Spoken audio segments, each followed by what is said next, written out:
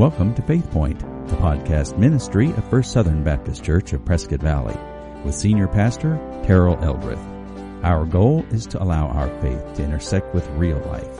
So let's join Pastor Terrell today as he shares with us from God's Word. Join me with prayer once again. Father, it always amazes us that you would love us so much that you would send Jesus to be our Savior. That he would suffer in such a horrific way that we might be able to be your children and spend eternity with you in a place called heaven.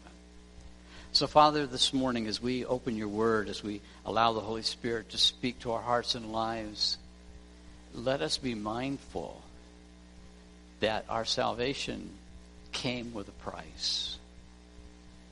And that we get to be here today because of your grace and your mercy in our lives.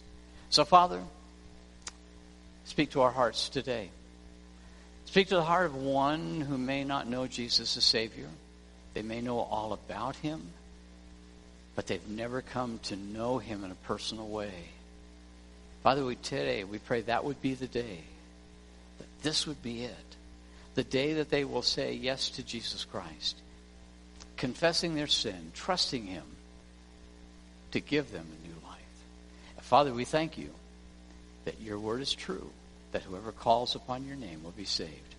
Pray against Satan today, who doesn't want us to hear anything about the cross, who doesn't want us to hear anything about Jesus, who doesn't want us to hear anything about your love. Pray that he have no room in this place, that he have no voice here. That the power of Jesus Christ, the power of the cross, would simply overwhelm everything that is here right now. For we pray these things in Christ's most precious and holy name. And all God's people said, amen. I want you to take your Bibles out. I want you to find the book of 1 Corinthians where we're at. We're going to be here for quite a while.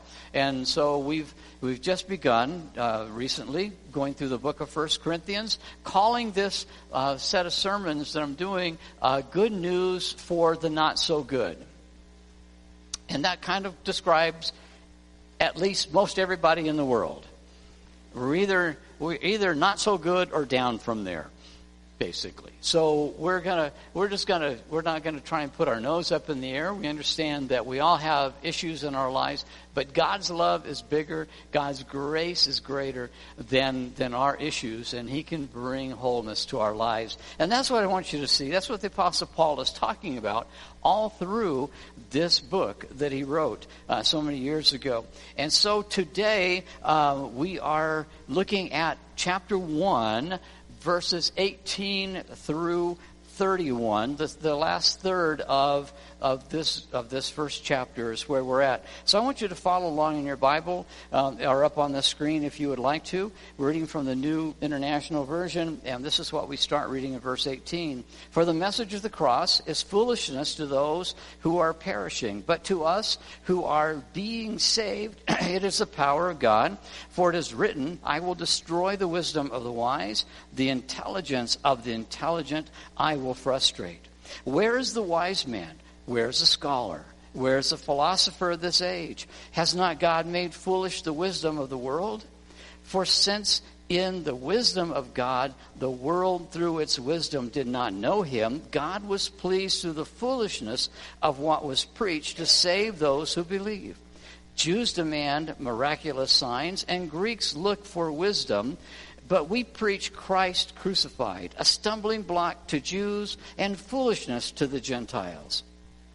But to those whom God has called, both Jews and Greeks, Christ, the power of God and the wisdom of God. For the foolishness of God is wiser than man's wisdom, and the weakness of God is stronger than man's strength. In verse 25, he says, brothers, think of what you were when you were called. Not many of you were wise by human standards. Not many were influential. Not many were of noble birth. But God chose the foolish things of the world to shame the wise. God chose the weak things of the world to shame the strong. He chose the lowly things of the world and the despised things and the things that are not to nullify the things that are, so that one may boast before him, or so that no one may boast before him. It is because of him that you are in Christ Jesus, who has become for us wisdom from God. That is our righteousness, holiness, and redemption. Therefore, as it is written, let him who boasts boast in the Lord. I want you to go back with me to your childhood. Now, this probably doesn't relate to many women who are in here, but probably almost every guy in here, if you're of a certain age, it will relate to you. You watch the commercials on television. They were probably black and white commercials at that time, unless you just were a lot wealthier than my family, and then maybe you had a color TV. Barb's family had a TV that had a thing that went around a pinwheel. And so everything just changed colors all the time, kind of, type of thing. And we just had plain black and white TVs. But you saw this thing on TV and you thought, man, do I really want one of those. It was this electronic football game. And you remember see that. You remember seeing those things? And you have this little board, and you put the little pieces in place, and you set up your team and everything. And I really wanted one of those things. I just never got one. But my friend across the street, Steve, did get one. And that's almost as good as having it yourself. So I just moved into their house, and there was no problem. And I thought, we're going to play this thing forever, because we played all kinds of games, and we played football out in the street. But this was cool because it's a little one, and these things were going to do what they're supposed to do. They're going to play football. So we took all this time, and you set up all the pieces, and you get them all lined up, and you turn it on, and what happens? The box vibrates, and it goes zzz. As soon as that happens, half of the players fall over dead. They just die right there. And then a third of them run the wrong way. Well, they don't run. They just kind of wiggle around the wrong way until they fall down. Then you go to quarterback who can't throw the ball. It's an awful lot like watching NFL football a lot of times. We still have quarterbacks that can't throw the ball, and you have people that just kind of fall over and run the wrong way. And, it's like watching maybe the Cardinals or the Chargers, I don't know. But, it did not live up to what I thought, so I just moved back home. Because it just was a real downer. Something that might relate to even some of the women and the men here. You've saved up and saved up and saved up for that special vacation. You got all the brochures, and you got a brochure of this fantastic, exotic location, and you put down your money, and you go for that vacation. And by the time you finally get home, you say, never again will I do that. Boy, we live in a world of a lot of botched promises, don't we? We get our hopes, get excited about what should happen, and so often it's not what we've been watching the advertisements for. What we're talking about here in 1 Corinthians, and when we're thinking about all the things that were promised, we're talking about the wisdom of the world. The world offers and promises so many things. And if we're not careful, we buy into that. And so Paul comes along, because they had the same issues in Paul's day. They just didn't have the glitzy advertising, but they still had all the promises that were out there that they thought would make their lives so much better. And Paul says that's the wisdom of the world, but it's not the wisdom of God. And so we're going to look at these verses today, and we're going to kind of compare them, the wisdom of the world versus the wisdom of God. And for all of us, we have to make a choice which of those two we're going to follow. Everybody in the world makes that same choice. And we're going to listen to the wisdom of God, or are we just going to go along with the wisdom of the world? And so we look at that, and today we're continuing this series, and we start with verse 18. Verse 18 is kind of the key verse. It may well be the key verse of the whole book of 1 Corinthians, but it certainly is of chapter 1. And in verse 18, which is your memory verse for this week, it says, "For the message of the cross is foolishness to those who are perishing, but to us who are being saved, it is the power of God." He makes use of a little short phrase in that verse, Paul does, that was extremely interesting. He says, "For those who are being saved." Are being saved. We tend to think in terms of you are or you're not. We tend to think of in terms of one day I will be, maybe I'll get saved, maybe I'll get religion, or I'll never get religion and I'll never be saved. But Paul says, for those who are being saved. And that makes it a process. That means that our salvation is not a one and done type of thing completely. It is a process that we all live through when we come to Jesus Christ for salvation. Now, it is not a process for those who are unsaved. If you're here today and you don't know Jesus Christ as your Savior, you're not in that are being saved mode just yet. But you're here today, and that means you can get into that mode. You can get into that, and we want you to. But for those who are here today and you know Christ as your Savior, you are in the are being saved framework of what's going on. There are things that we need to understand about that. We need to understand what that means for us today. And he says that we are being saved. The Bible teaches that we are saved from our sins by God's grace. That we are justified. A way of remembering what justified means is, if we just break it down, we can say it is just as if I'd never sinned. I am justified, made just as if I'd never sinned. Did I sin? Yes. Do I still sin? Unfortunately, yes. But when God looks at me as a Christian, when I've said Jesus will be my Savior, my Lord, God looks at me just as if I had never sinned. Why and how can He do that? Because of the blood of Jesus. Because Jesus paid the price for our sins. And we're going to talk about that more later. But we are justified. That is a one-time event. That means that when you trust Jesus Christ to be your Savior, you are saved from that moment on for the rest of eternity.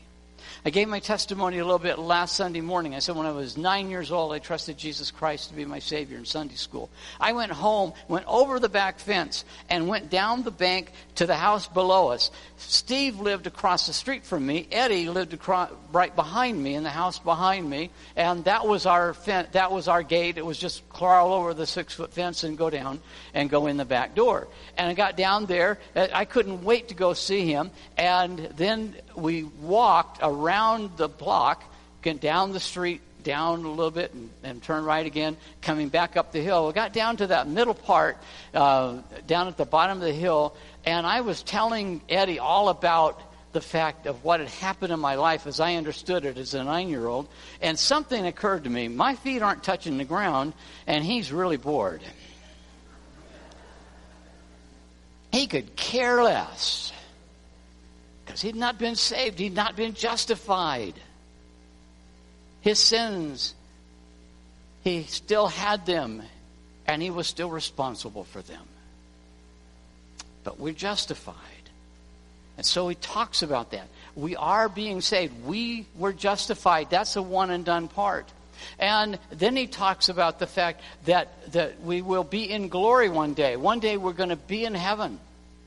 And we're going to be there for eternity. Either we're going to leave this life through having our bodies just stop functioning, and we're going to wake up in heaven immediately, or the rapture is going to take place. Jesus is going to come in the clouds, and the church is going to go to be with him, and we will be there forever. That's called glorification. And you know what's great besides being in heaven and Jesus and being in Jesus' his throne room is the fact that our old nature, that part of us that still sins, won't be there.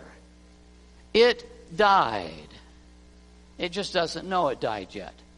But when we go to heaven, it doesn't get to go there. That's glory. But what about that moment that you ask Jesus to be your Savior and that moment that you go home to be in heaven? What happens at that point? At that point, you're growing. You're learning more and more about Jesus. You're learning more and more about your nature. You're learning more and more about heaven. You're learning more and more about God. You're serving. You're learning how to serve and touching people's lives. And the Bible calls that phase sanctification. That's the phase, if you know Jesus Christ as your Savior and Lord already, that you're in. There's only 3 options for the Christian. You're either right now at this moment being saved, and then as soon as you are saved, you move right into the sanctification part. And since you're all here and you all look pretty much alive, you're not in the glorification stage just yet. So we're in that sanctification stage, and there's a lot of growth that takes place. And that's what Paul is talking a lot about here in this book of 1 Corinthians, about how do we live in this stage of sanctification. And so he says that's who we are. And that is what the message of the cross is all about. It is how we progress through those stages, what God is doing in our lives during those stages. And so we have the message of the cross. And so what is the message of the cross? And you can fill in some blanks here if you want to. This is the message of the cross in just kind of a paragraph. First of all, the message of the cross is that Jesus Christ was crucified for our sins. 2,000 years ago, he was crucified for our sins. That means that he died in our place. He died in my place. He died in your place. He knew your name when he went to the cross. And he said, when he said, "It is finished," he said, "I am finishing this for you."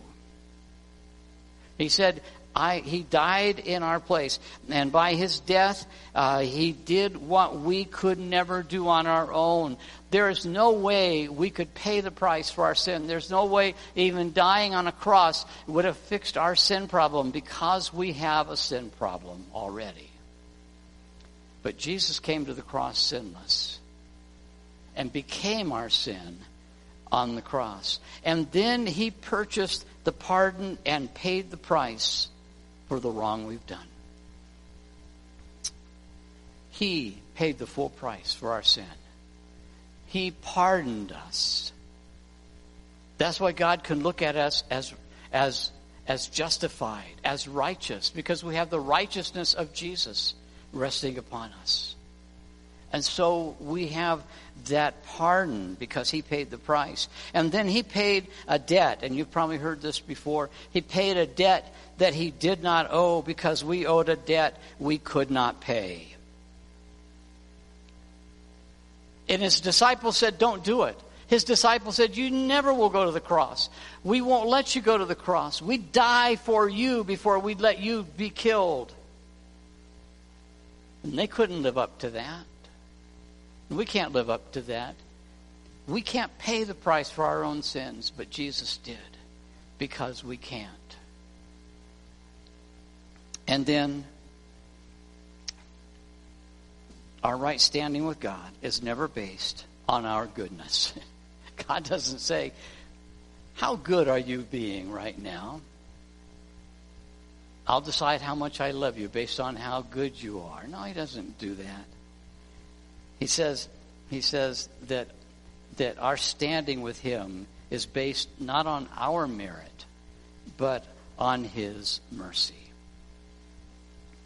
And for those of you maybe today who have not come yet to Christ, the message of the cross can become a tremendous obstacle. And I understand that. We understand that. It can be an obstacle for those who are unsaved. Why? Because the message of the cross requires repentance on your part. It requires surrender to the lordship of Jesus Christ. And if you're not saved, and if you're not sure about it, you're going to say, why in the world would I surrender my life to somebody called Jesus who lived 2,000 years ago? Why would I do that? How could that benefit me? I am a smart, intelligent person. I have money. I have ability to earn money. I can do things. I can take care of myself. Why would I do that? And that becomes an obstacle. Because you can't be saved without placing your faith in Jesus Christ and giving Him lordship of your life. That is a definition of who a Christian is. Somebody who has done that. And if you've not done that, it could be a problem. And it's also an obstacle because that also requires an admission of guilt and confession of our sins. And we think, I don't want to do that. I don't want to admit that I have sin. I'm not sure that I do, but even if I did, I sure wouldn't tell you about it. And I know if there's a God, I'm not telling Him about it. That doesn't sound real smart. He's controlling of everything. Why would I tell Him that I have a sin problem? I don't want to do that. And today we live in a culture where people tend to think that they've done no wrong. You know who Ted Turner is? Ted Turner, several years ago, called Christianity a religion for losers. And when he did that, he said, I don't need anyone to die for my sins. Yes, he did. And yes, he does. Everyone needs somebody who can pay the price for their sins, because nobody can pay them on their own. I don't care who you are. I don't care how much money you have and how well known you are. Everyone has a sin problem that we can't deal with on our own. We need someone who can do that. And the only someone who can do that is Jesus Christ. He is the only one who can go and to the cross for you and pay the price for your sins. And the message of sin and redemption is an obstacle to those who are outside of the faith. But guess what?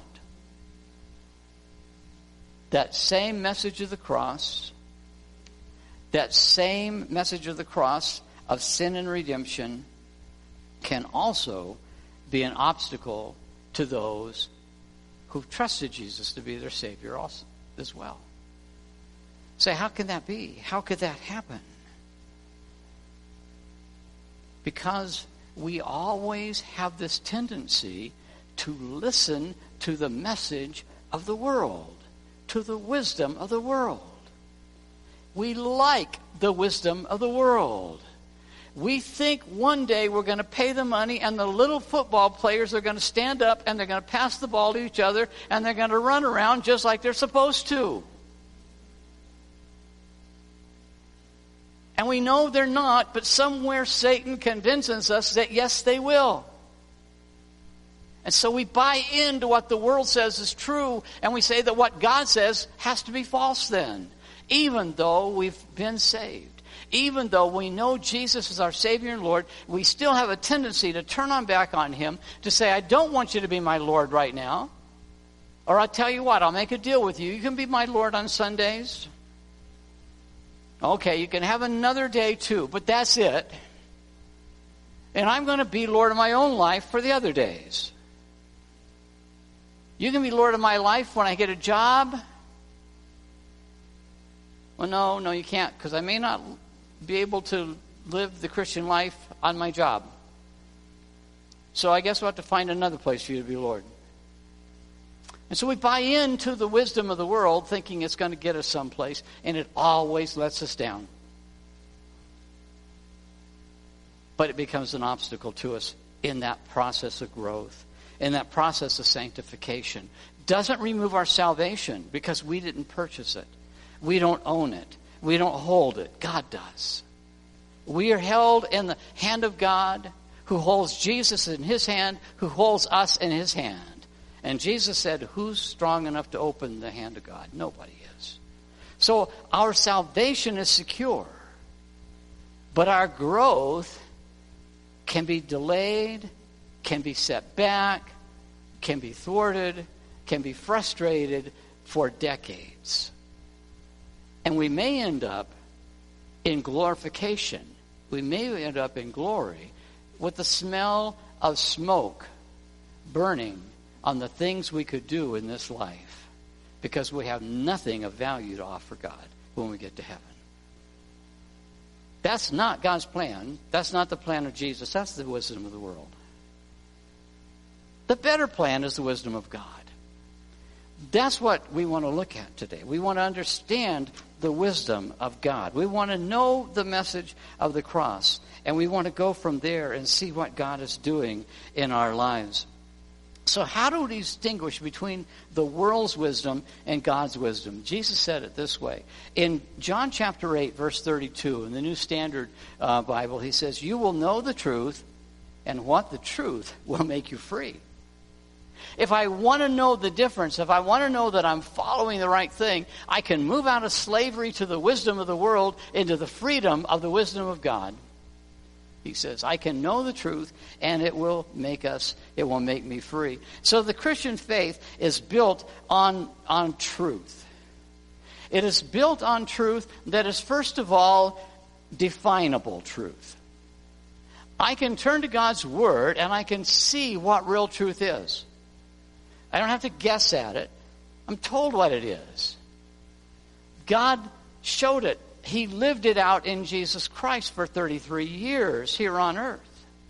And so I can define what truth is.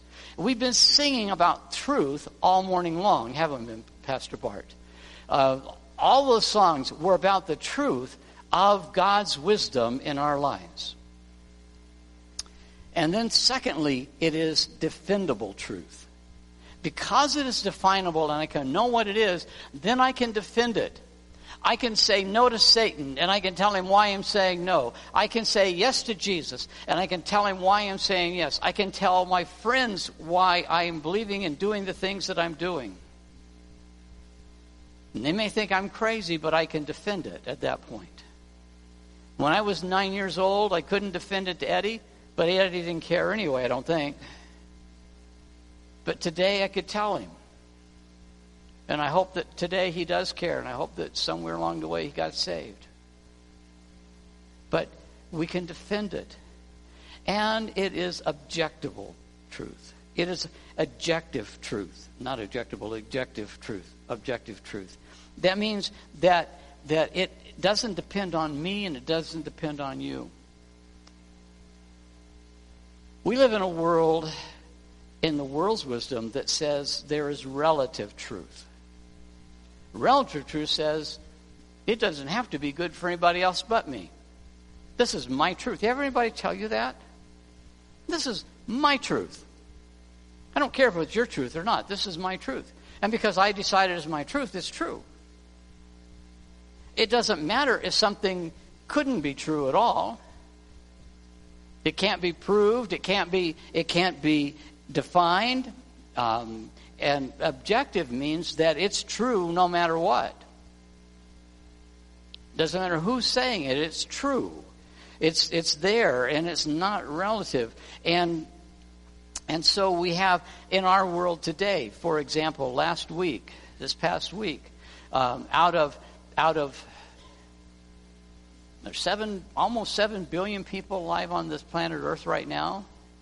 That means that there's probably around 3.5, wouldn't you say, billion women on the earth? Biological women? Born women? And yet, the Woman of the Year was announced a biological man. They said, out of 3.5 billion women that are really women, we're going to pick a guy who's crazy who thinks he's a woman and make him the woman of the year. That's relative truth. That's the wisdom of the world. And I shudder to think how many Christians, quote-unquote Christians, would say, oh, isn't that wonderful? No, it's not. Because truth is truth. And God said He created you either a man or a woman, but nothing in between. And so we could go down the list of things that the world says is relative. You have friends, you have coworkers, you have neighbors who will tell you their relative truth, and you can come back to them and say, listen, I can define my truth, I can defend it, and I want you to know that it is objective. That it's not based on me and it's not based on you. This is based on who God is and how God created things. And who He says that He is. And when it comes to truth, we need to be hardliners, but we have to be very careful about this. What we don't do as Christians in our position is that we may, we don't say things like, this may be confusing, but just accept it anyway. God doesn't tell you to tell that to people. He says, let them ask their questions, let them come, let them study, let them come to God's Word. I'll tell them what is true. And let them discover what it is. We don't have to be afraid of their relative truth because we have God's truth. And God will hold up by Himself just fine. And so we need to allow God to do that. And as believers, we do need to take a no-nonsense approach to what it is that we believe. And so with that in mind, I want us to look for just a few minutes here at three obstacles to truthful thinking that stand in the way sometimes of our ability to move forward in this life of sanctification that we're in. And it would also keep people from coming into that place of trusting God's wisdom and trusting Jesus to be their Savior and being justified so that one day they can be glorified even as we will be as we come to heaven. And so 3 obstacles to truthful thinking that we must face head on to overcome. The first obstacle is confusing popular opinion with biblical truth. And that happens all the time. Unbelievers do that, certainly, but even believers do. We look at what popular opinion is, and we don't really want to be cross-cultural. We don't want people to think that we don't think that they're of value, and so we just buy into their cultural standards and norms, and that gets us into problem. 1 Corinthians 1:23, Paul said, we preach Christ crucified, a stumbling block to the Jews and foolishness to the Gentiles. A stumbling block to the Jews. The Jews are God's people. They had been for thousands of years when Jesus came, and yet when Jesus came, they stumbled over Him. And they still stumble over Him today, by and large. He's a stumbling block. Why is that? Because the Jewish people believed that the Messiah would come one day, but the Messiah was going to be this marvelous military leader, and He was going to lead them out of slavery. Because the Jewish people had spent much of their time as slaves. They found their footing as a nation in Egypt in 430 years of slavery there. And then they mess up, and in 722 BC, the northern kingdom is taken away into slavery and never come back. And the southern kingdom in 587 BC is taken away into Babylon. And from that point on, they never were free people again. They were always in slavery up through 70 AD.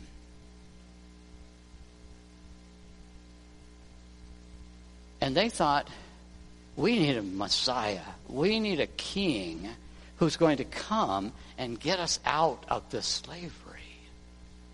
They were always being enslaved. And so they thought, we like that kind of a king. And then Jesus shows up and He says, that's who I am. I'm the Christ, I'm the Messiah, but I will prove it by going to the cross. And they thought, why would we trust somebody who's going to go to the cross to be our Messiah? We don't want that kind of a Messiah. And so they rejected him. And they still reject him today. Why did they reject him? Because they knew what the Bible had said in the Old Testament. For example, in Deuteronomy chapter 21, verse 23, it said, anyone who is hung on a tree is under God's curse. And then in the New Testament, we read in Galatians 3:13, Christ redeemed us from the curse of the law by becoming a curse for us, for it is written, cursed is everyone who is hung on a tree. So how could God's chosen one, the Messiah, be cursed? How could he hang on a tree?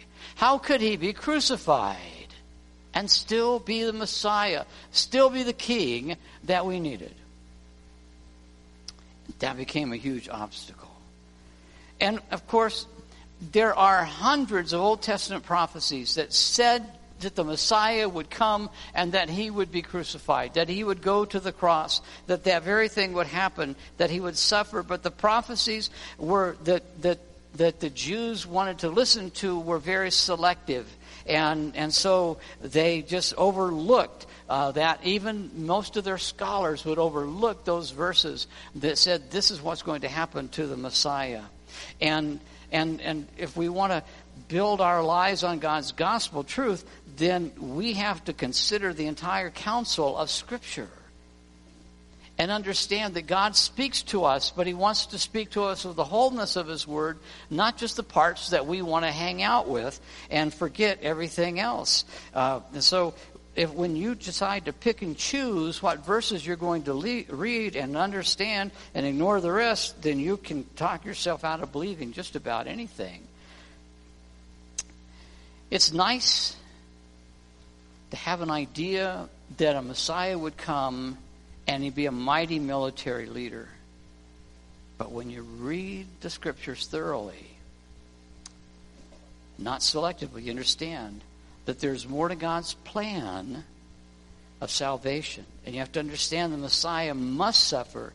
And that's why Jesus died on the cross, because it was God's plan. And if we say, if we're not careful, we'll be easily misled. So instead of deciding to be, undeterred in our quest of gospel and biblical knowledge, we need to just be doubling down on that and say, God, what is it that you've promised and that you're going to do?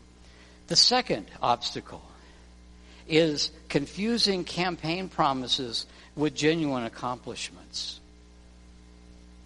Confusing campaign promises with genuine accomplishments. And verse 22 here in 1 Corinthians chapter 1 says, Jews demand miraculous signs, Greeks look for wisdom, but we preach Christ crucified, a stumbling block to the Jews and foolishness to the Gentiles. You might want to understand, Jews demand miraculous signs. That's what they were looking for. They were looking for miraculous signs. And the problem is that they followed these so-called prophets even though they didn't deliver. Prophets came and they said, this is what Messiah is going to do. And that wasn't what Jesus came to do. And they still followed the prophets, the false prophets, and said, we're just going to go along anyway. There was in AD 54 AD, a man who simply, we know him as the Egyptian, and he built quite a following of people around him, and everybody thought that he was a great prophet. And he made all these promises to the people, and he led a large contingent of people out into the wilderness. I mean, think wilderness of where the Israelites were at. Think the southern part of Egypt, which is all wilderness. He led people out into the wilderness and told them that by his spoken word, the walls of Jerusalem would fall. He spoke the words, but the walls of Jerusalem didn't fall. But the people weren't deterred. His guarantee came to nothing. It was basically a campaign promise. And out of that, many of his followers were captured and killed, and he himself went into hiding. But that's the kind of prophet many people were looking for in those days. And not just those days, in today's day as well. We're looking for that king who is going to come and take care of everything, and proof doesn't matter. Don't care about what God's saying about that. And when Jewish leaders asked Jesus for a sign to prove his authority, what did he say? In John chapter 2, verse 19, he said, "Destroy this temple, and I will raise it again in 3 days." He said, "You're looking for proof. Put me on a cross and kill me. But watch out, because 3 days later I'll rise again. I won't stay dead." That's proof. That's proof that changes everything. They thought he was talking about Herod's temple. He was talking about his own body, himself, his own death, and his own resurrection. And if you want truth about the Christian faith, then here it is. This is the proof that you need. Jesus came to this world, and he lived a sinless life. He never sinned, and he died a criminal's death on a cruel Roman cross, and on the third day he rose from the dead and is alive still today and forevermore. That's provable. That's objective. That is definable. Look at his followers.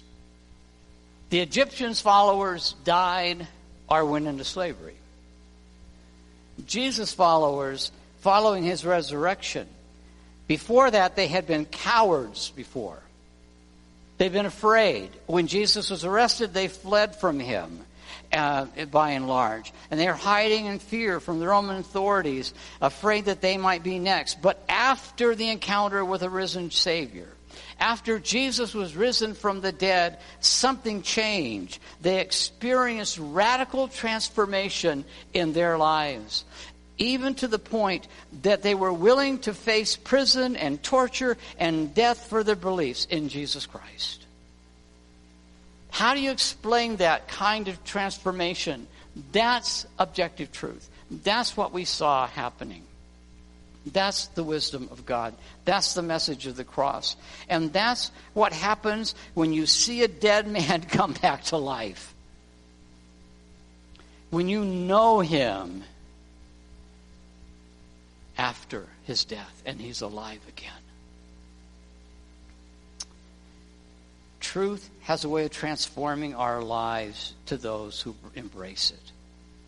So rather than basing our ideas on truth and shallow appearances and surface level indicators, look for real evidence in people's lives. Look around you in this room at people's lives who've been changed radically because of a risen Savior. And the third obstacle that stands in the way of so many people coming to Christ is confusing entertainment with real life wisdom. Confusing entertainment with real life wisdom.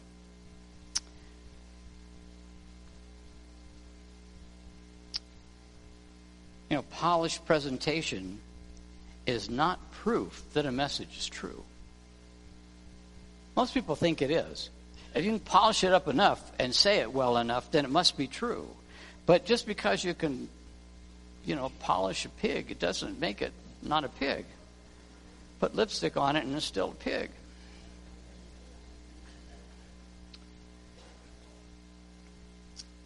There are many who, if they're honest, would have to admit that that's what they believe. As in, say it in a convincing way and I'll believe it. Just say it in a convincing way, and I will. There's no difference in the Greek culture of the New Testament times as it is today.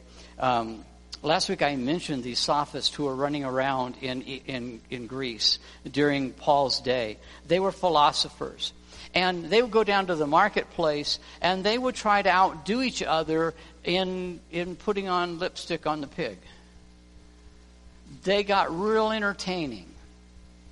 And they would draw big crowds, and the bigger it was, the more everybody got excited about these philosophers who were just spouting the world's wisdom that gets you no place.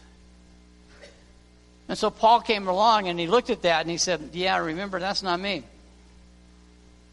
If you're looking for lipstick on this pig, it's not going to be there. He said, I'm just going to tell you the truth. I'm going to tell you not the world's wisdom. I'll tell you God's wisdom. I will tell you the message of the cross. And he just stayed on that topic. And so William Barclay, the passed away now commentator of the Bible, says this. He said, the Greeks were intoxicated with fine words. They loved rhetoric. To them, the Christian message, as well as the messenger, was crude and uncultured. We don't really like the message or the messenger. 1 Corinthians 1, verses 22 and 23, Jews demand miraculous signs, and Greeks look for wisdom, but we preach Christ crucified, a stumbling block to the Jews and foolishness to the Gentiles. Greeks look for wisdom. Foolishness to the Gentiles is what they heard when they heard the gospel. So we don't want any part of that. And today it's not much different. We live in a culture that says, just make me laugh and I'll believe anything you say. There was a study a few years ago during one of the presidential campaigns, and it showed that 21% of the people at that point, ages 20 to 29, cited as their primary news sources The Daily Show on Comedy Central and Saturday Night Live. That's where they got their news. Tell me a joke, make me laugh, and then I'll believe whatever you say after that. That was the culture. It still is the culture pretty much of our world. We may not listen to comedians who are telling us this, but we listen to millionaire celebrities who are news journalists, and we buy everything they say, hook, line, and sinker. And that's a problem. It's a challenge that we have because there are so many ways in today's world that you can get news around the clock. And never before have we had so much choice in news and reports and the way it's reported. And so what do? We say, I like this person. I like the way they present the news. I like the way they dress. I like the way they talk. I like whatever it is about them. And I pick them. I don't listen to anybody else. And that's the way we do news today. We're no different than the Greeks were. If you tell me I have to believe God and believe His Word, and it makes me feel kind of uncomfortable, then I'm just going to say, that's a foolish thing. I don't want it. I don't want anything to do with it. I'll just find somebody that tells me something that I like and that I don't feel foolish about. In our quest for truth and wisdom, let's not mix up and confuse packaging for the product. Let's not confuse the advertisement for the reality. And let's not confuse the entertainment for real life wisdom, because that's when we get in trouble. There's a big difference between the world's wisdom and God's wisdom. You know what it is? It's one word. The difference is the word power. That's the difference. The world's wisdom has no power. God's wisdom has it. God's wisdom has power. Look at verse 18 again here in chapter 1 of 1 Corinthians. For the message of the cross is foolishness to those who are perishing. But to us who are being saved, it is the power of God. It is power. Same commentator, William Barclay, said this. He said the gospel was and is power. Power to conquer self. Power to master circumstances. Power to go on living when life is unlivable. Power to be a Christian when being a Christian looks impossible. That's the power of the cross. That's the message of the cross. That is God's wisdom. That's where salvation resides. In the power of God's wisdom. In the power of the cross. Jesus said in John 8:32, you will know the truth, remember, and the truth will do what? Make you free or set you free. What does that mean? You'll be free from the past. Where else are you going to find freedom from your past? Nothing the world offers will do that. You'll be free from sin. Where are you going to find that? World's wisdom only gives you more sin.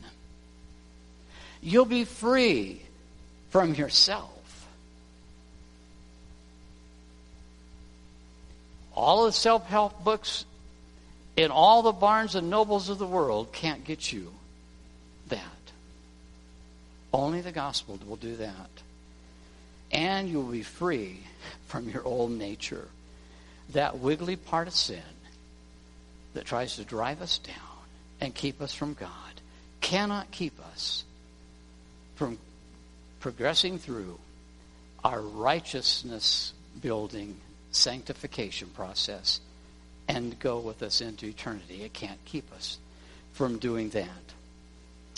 Truth has a way of changing those who embrace it. God's truth itself never changes. It's always the same. But if you let it, it will change you from the inside out. Let's pray together. Father, thank you that in you there is truth that we can only find in Jesus Christ. So, Father, now we pray that our lives will be changed. That as we go through that transforming power of the Spirit working in our lives, that not only we will notice it, but people around us will notice it as well. I pray for that one, or for those individuals who are here or listening to us today who are on the fence about putting their faith in Jesus Christ, trusting Him to be Savior and Lord of their lives, confessing their sin, asking for forgiveness. Father, we pray that they would put you to the test today, that they would put your truth to the test. Let them see the transforming power that will come out of that in their own lives. So we pray these things in Christ's name. Amen. As we stand together to sing, if God's speaking to you today and you want to make that decision, or maybe you just did, or maybe somewhere in the sermon you did, won't you come and let us know? Let us pray with you as you make that decision. If you're online, you can contact us this week here in the office. We would love to hear from you. Thank you for joining us today for Faith Point. Reach us online at firstsouthernpv.org or stop by to worship with us if you are in the Prescott Valley area. May God richly bless you today as you allow your faith to intersect with your life.